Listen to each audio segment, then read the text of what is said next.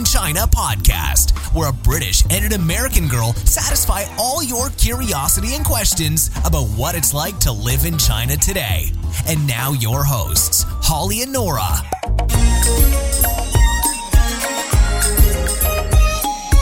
Hey everybody. Hello. Welcome back to the show. Yeah, this is episode 109 of the Two Eyed Chicks in China podcast. We've got a good episode in store for you today. What are you talking about? Every episode is a good one. That's right. Before we start, I want to just say thank you to everyone who has left us a review. We really appreciate just leaving, even just stars, even if you don't leave us any feedback, because it really helps us in iTunes. It helps other people find us, basically. Apparently that's how iTunes algorithm works. It's review heavy. So if you haven't done so, please do that. Take a minute of your time and do that. Would be really awesome and would help us continue making the show better and help us stretch our very limited marketing budget. Yeah. On that note, actually, if you would like to support us even further, you can do so at patreon.com, and we are on Patreon at Two White Chicks. But just listening is good enough for us. That's right. So Holly, do you want to hear a little fact about China? Yeah, please. Okay, well, when we think about China in general, we imagine these just like mega cities and tons of people and urban. So I wanted to take a minute today to talk about the Gobi Desert. Oh, okay. Yeah. So the Gobi Desert is situated in northwest China and also a little bit in Mongolia too.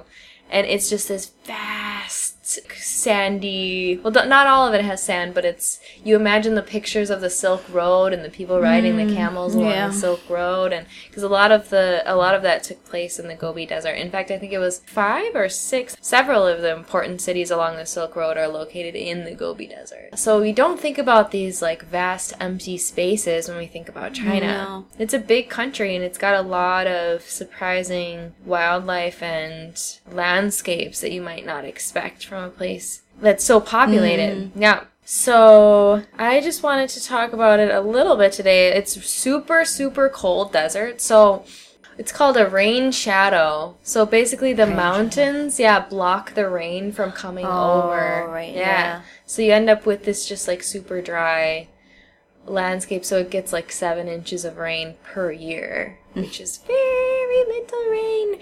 But even with this extreme climate, and in fact the temperatures are really extreme too, it goes from negative 27 or negative 32 degrees Celsius, so that's negative 27 in Fahrenheit, up to 37 degrees Celsius, and that's 99 degrees Fahrenheit. So you have this massive range of temperatures. Even with that, they have some wildlife that you might not expect. So they have something which is called a marbled polecat. Oh. Yeah, which Sounds if you nice. haven't heard of that or seen that before, I recommend you Google it, because he's kind of a cute little critter. Yeah, he kind of looks like a ferret, but he's kind of fancier. His coat is very fancy.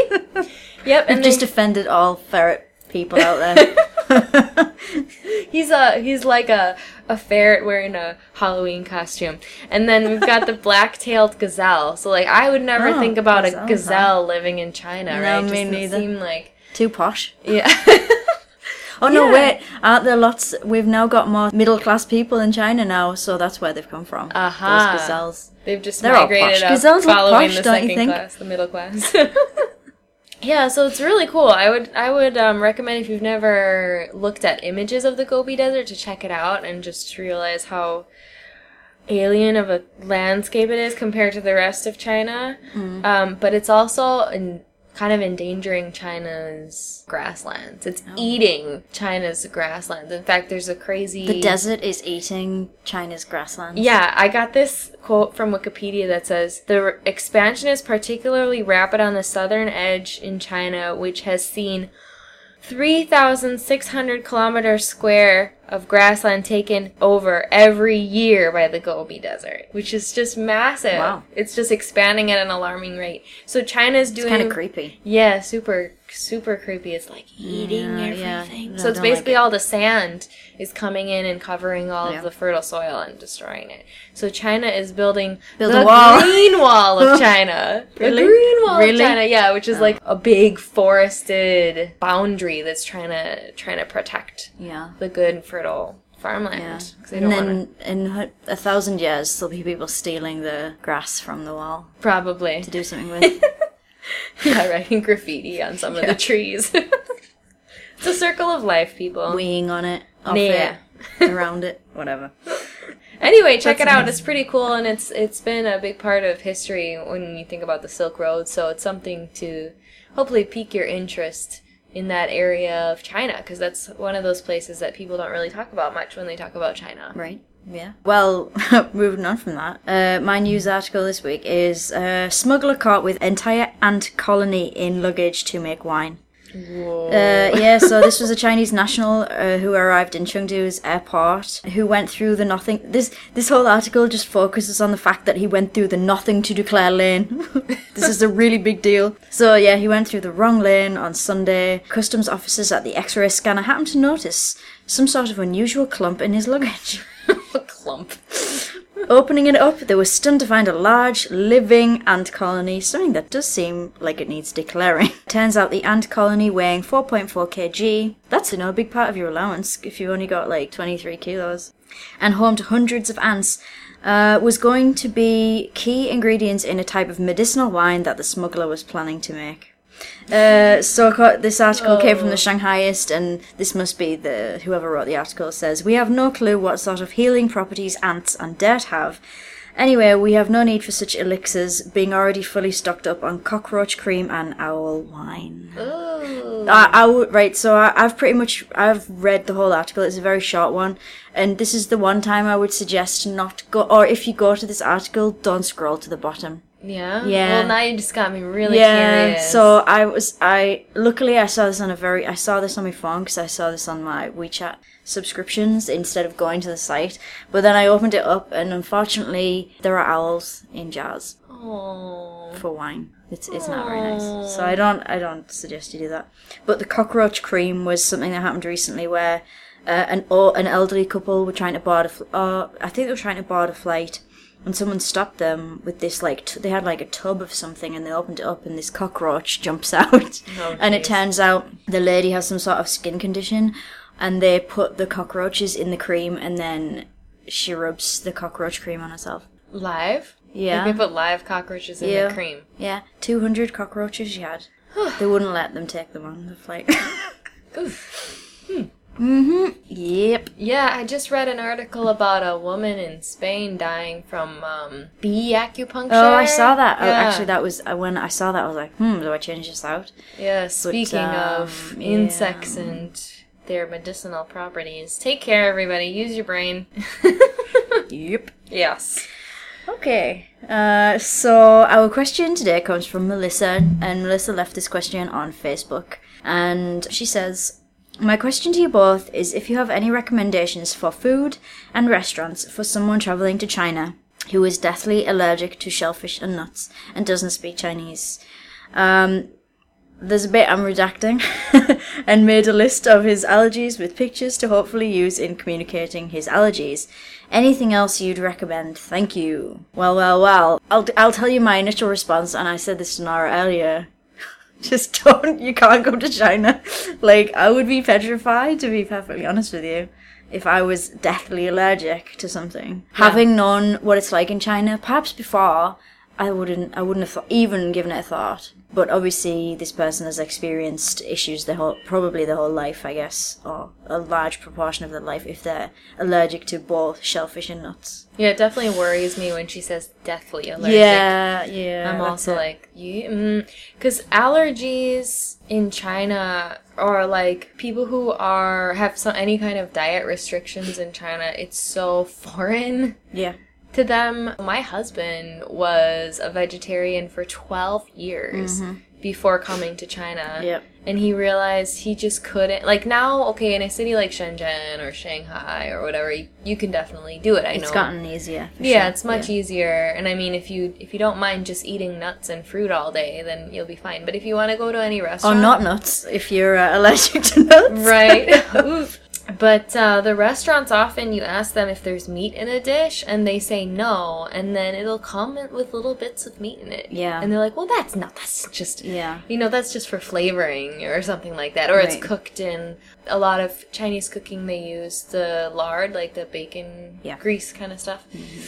So... Or they reuse oil that may have been used to cook meat or fish. Mm-hmm. Or could be peanut oil, and you would never know, because to a Chinese person, that's not the same thing as having, peanuts in a dish peanut oil is not the same thing. Right. And that may, I guess if you've got a peanut allergy, peanut oil is also going to be a big issue. Right. I think it will be very difficult to ensure that if you're eating out, that you're not going to be in contact with the nuts or shellfish. Shellfish, I think, is a little bit easier just because there are quite a few dishes that don't have any kind of seafood I think so. in them. But even so, like, for example, like eggplant dish, which is one of my favorites, they have some kind of a fishy fish. It's like looks like mincemeat, doesn't it? But it's fish in there, isn't it? Mm-hmm. Is that or there's like a fish like fragrance or something. Definitely. So there's something fishy about it. So like you see it on the menu. Exactly. Who knows? Yeah. You see it on the menu, it says like an eggplant dish. Yeah. You ask them, are there nuts or are there seafood in here? They will say no. Yeah. But when you get the dish, you'll realize that there's something fishy going on. Yeah, there definitely is. And some of those dishes also come in with those teeny tiny little shrimpies. Yeah. You know, they're kind of cute. Like microscopic shrimp. Yeah, they're like almost dried. They use it like pepper. Yeah, it's like just sprinkle a little bit on. Yeah. Yep. So it'll be very, very difficult. Yeah, well, I told you before we were recording about a couple. So when my parents came to China several years ago, we went on this cruise down the Yangtze River, and there was an Israeli couple on the cruise with us, and foreigners got like their own separate dining area, like we were segregated from everyone else. It was really kind of weird. And we all ended up like sitting together and chatting. And I said to them, they said, oh, we're vegetarians. And I said, like, haven't you had problems eating? They were like, no.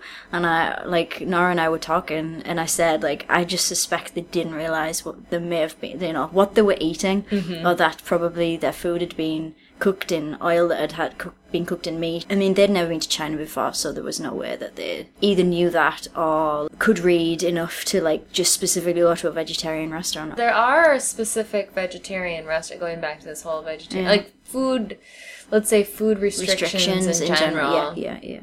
If you're vegetarian, you can go to these vegetarian restaurants, and they're usually associated with Buddhism, but they don't have the typical things. Like, it's kind of its own thing here. Mm-hmm. In the West, we have restaurants which kind of recreate meat-style dishes. Like, you have, mushroom burgers and this kind of vegetarian lasagna, and, like, things like they take dishes which normally would have meat in them, and they kind of recreate them. Yeah. But in China, it's kind of a different style. It's very oily. From what I've had, every vegetarian restaurant I've been to, it's very, very oily. Yeah. And it's quite expensive. Yes. And it's usually very ornate somehow. Mm-hmm. Like it's to make special. Up for it. Yeah, I don't know. It's like a placebo. It's like it looks really pretty, therefore you think this is going to be tasty. Mm-hmm. Actually, I've been to a decent vegetarian restaurant before, and it was, the only thing is a problem for me because they use a lot of mushrooms. Right. So. And tofu, which is also not your favorite. No, it's not, but I've eaten some quite nice stuff. Was that at Awakenings? Shenzhen? No, this is another place near the restaurant that we've been to before. Oh, by Shangmihu? Yeah, it's around there. I've been a couple of times, actually. Yeah, there are definitely some vegetarian restaurants here in Shenzhen, but again, it's different than what you might expect back in the West. And also, I just want to say tofu in China, like in the West, I feel like it's kind of a meat substitute. But in China, you'll have tofu stuffed with meat. Yeah. Or like tofu with meat sprinkled on top of it. So it's not really meant to be, it's its own kind of protein. It's not really meant to be a meat substitute. So don't think that if you're ordering a tofu dish, that means that there's not going to be any meat inside of it. Yeah, that's it. Tofu and pork is the big thing, isn't it? Yeah. Yeah, so I guess we kind of sort of said at the beginning, allergies and things they're not as prevalent as in the West, really, and especially with peanuts. Peanut allergies are not, they exist, but they're not very common in China, at least according to the articles that I read, which they were not recent. Some of them were like 2016 or 15, so that's not so recent. Maybe things have changed, but... Can I just say something there, though? Yeah. Because I read that there's the same amount of people with, like, there's the same percentage of people with allergies in both places, except for, Really? okay, I have this statistic from a Quora answer by Elizabeth Mueller, and she said, a recent report from Sweden, okay, so it's not the US, but a Western country, suggests that 90% of kids whose parents declare that they have food allergies weren't actually allergic to any foods. Where is this? In Asia? In Sweden. Oh. So basically what I'm saying is the percentage of people who have allergies seems to be the same. That's from a different article that I read. Seems to be the same between China and the US. Right. But in the US, many, many more people think that they have allergies when they really don't. Because they do, either they self-diagnose themselves with allergies without actually going in to see the doctor, or they base their allergies off of just skin and blood tests alone, and it says these tests have false positives more than half of the time. So, meaning that they say that you are allergic when you are actually not. And it says some allergists never ask patients to confirm their allergy with an oral food challenge. So many people live their lives thinking they have food allergies when actually they do not. And I'm not saying that to suggest that your friend doesn't have allergies. But I'm saying I think many more people think that they have, like in China, in China there's just, the percentage is the same, but it is a small percentage of people who actually do have these allergies. I do see what you're saying. I see what you're saying, Yeah. There was some stuff like that was saying how, because I also found this on Quora, that was saying the reason why more people in the US have more allergies is because the environment's different, and because basically our immune systems get reset and stuff, which opens us up to more allergies. Anyway, that's a sidetrack and not really completely relevant. And it got me thinking, I wonder if that's the case, whether it was to do with, because according to this, I found the report that you're more likely to develop an allergy if you're less likely to develop an allergy if you're introduced to the thing before you're 11 months old. So I'm wondering, because Chinese children just eat everything. I don't feel like there's no like nervousness about giving children things like peanuts especially. Exactly. So I don't know. We're not doctors. This is all just a little bit of what I've read, a little bit of speculation, I guess. But according to the 2013 Asia Pacific Allergy Report, shellfish is one of the most common food allergies in China, Taiwan, and Thailand. But I don't know any Chinese people with any allergies that they like, or that they're open about food allergies specifically, I think. Because that's one that's more obvious, like if you go to dinner with them and they say, I can't have fish or whatever. I don't think I've met really any Chinese people with any dietary restrictions. Right, exactly. I don't think alcohol I've ever met of it. Alcohol, they thing. don't tend to, some people react poorly, but like I don't think I've met vegetarian Chinese people before. I mean, I've gone to Buddhist restaurants and seen them, and seen people who are vegetarian, but I think I can't think of anybody in my circle of friends here that is like, has some special dietary restrictions like that. Or even food, like, where they say like, I don't eat that. Like, people seem to eat everything. I don't know. Yeah, I think definitely, okay, going back to the peanuts thing, that's true. And because doctors used to, like, people got real scared about peanuts and like the allergens in peanuts and stuff, and doctors were recommending to hold off on peanuts until the kid was over the age of 2, and then suddenly they saw a gigantic raise in the amount of peanut allergies, right? Interesting. So I think that there's definitely some logic there. But I think a lot of it is just this scare. It's scared. People are afraid. I get it. They see one little reaction. Like in China, I think if they were to have a peanut allergy, they might have a small reaction, but the parents probably wouldn't think anything of it and just give them peanuts again and give them peanuts again, and like exposure therapy, and they just, their body builds up the their immune system builds up the whatever it needs to deal with it, and then they don't have a problem with it after that. Yeah. When I was trying to research for this, most of the articles I found were about American-born Chinese, so they may be second generation, and how, just what you're saying, like, there's this fear that they have more, like, allergies and stuff like that, and there was a story about this young, maybe he was a teenager, and they were aware that he had an allergy to peanuts, and they'd gone for ice cream or something, and so he was eating the ice cream, and then he turned to his mother and said something about him having a sore throat. Can you go and get some medicine for me? And unfortunately, he went into anaphylaxis and passed away. And it turned out the ice cream had little teeny bits of peanut in. So that's a sad story, but like this idea of panicking but here in China, I don't feel like that exists. I feel like that's the Western influence that's like making people terrified. Well, and I've had friends growing up who just didn't like to eat a certain food, and then they just said, like, I'm allergic to it. Like, one of my friends growing up was always, quote-unquote, allergic to onions. I don't think that's a thing. Probably like, not. I don't know. I guess I'd have to do some research. Yeah. Yeah, and she was always saying, I can't get onions on it. She just didn't like onions, and she wanted an excuse not to eat them. So I think sometimes kids use it as a reason to avoid certain things that they don't like. Yeah, when I was teaching, I was told by the teachers that there was quite a few kids in my class with mango allergies. Oh. Yeah. Here in China? Here in China, yeah. I've never heard of a mango allergy before. Me neither. And I wasn't going to do a test, so I don't know if this is true or not, but I thought that was quite unusual. Seems very unusual. I don't know. I wonder if they just told me it was an allergy, but it was more about the Chinese, the hot and cold foods. Mango is I think it's a hot food, right? I think so, too. So they don't it can give you a fever. Don't eat too much mango. So don't eat too much lychee. Right. And those, if they can...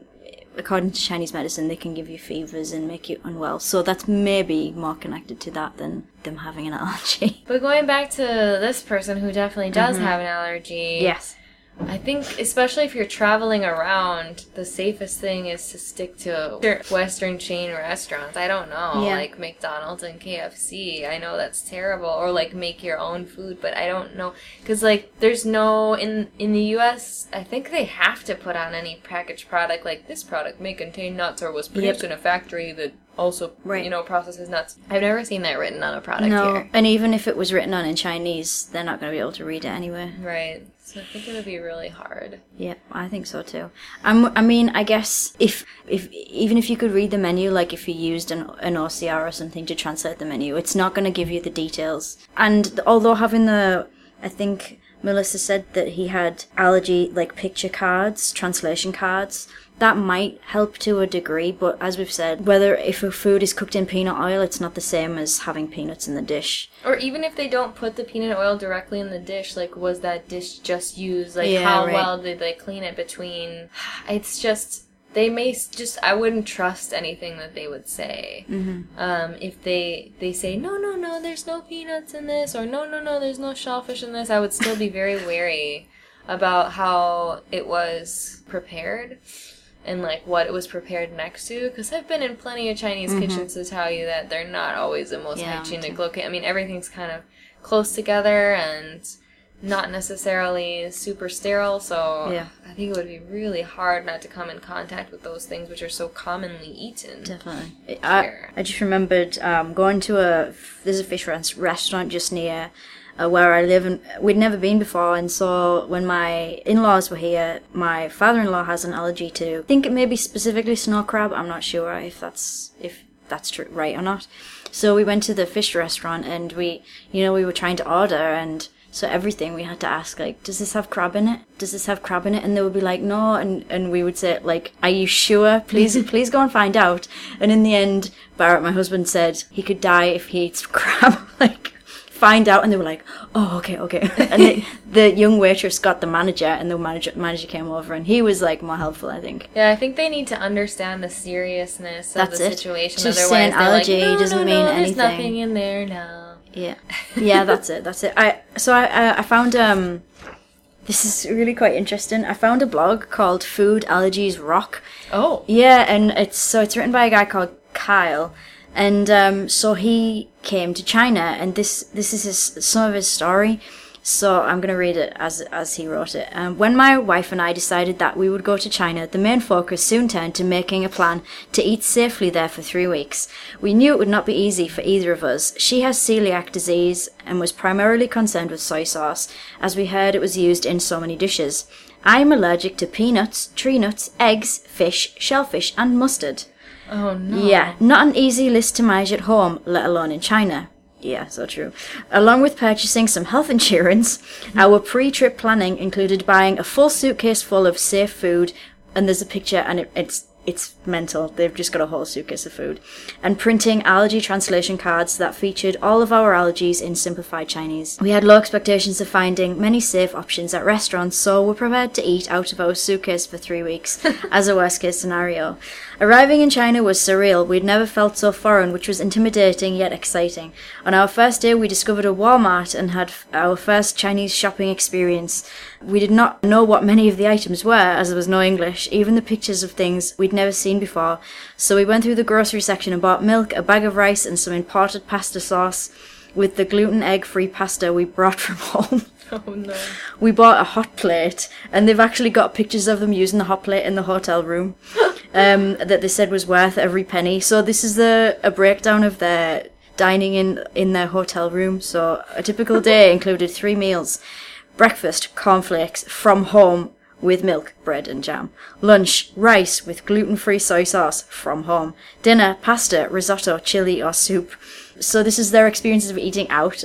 We ate out at restaurants on 4 occasions, twice at the same place, which was a nice little spot tucked away in a busy marketplace.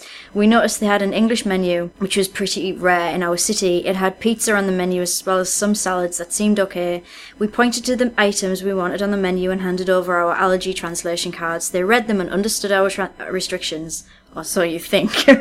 And told us it would be okay. And they'd gone back again. And then they we found a Texas bar and grill on our island, and it seemed too good to be true. They even played country music.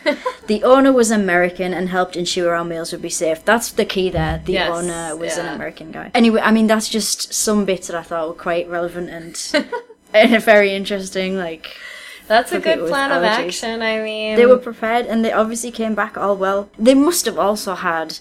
You must have to if you're so allergic, you must need to take like EpiPens or whatever with you. Right. I mean, that's got to be the only solution in this situation. Mm-hmm. Make sure you're with somebody who knows how to use it, and maybe print the usage, like how to use it in Chinese.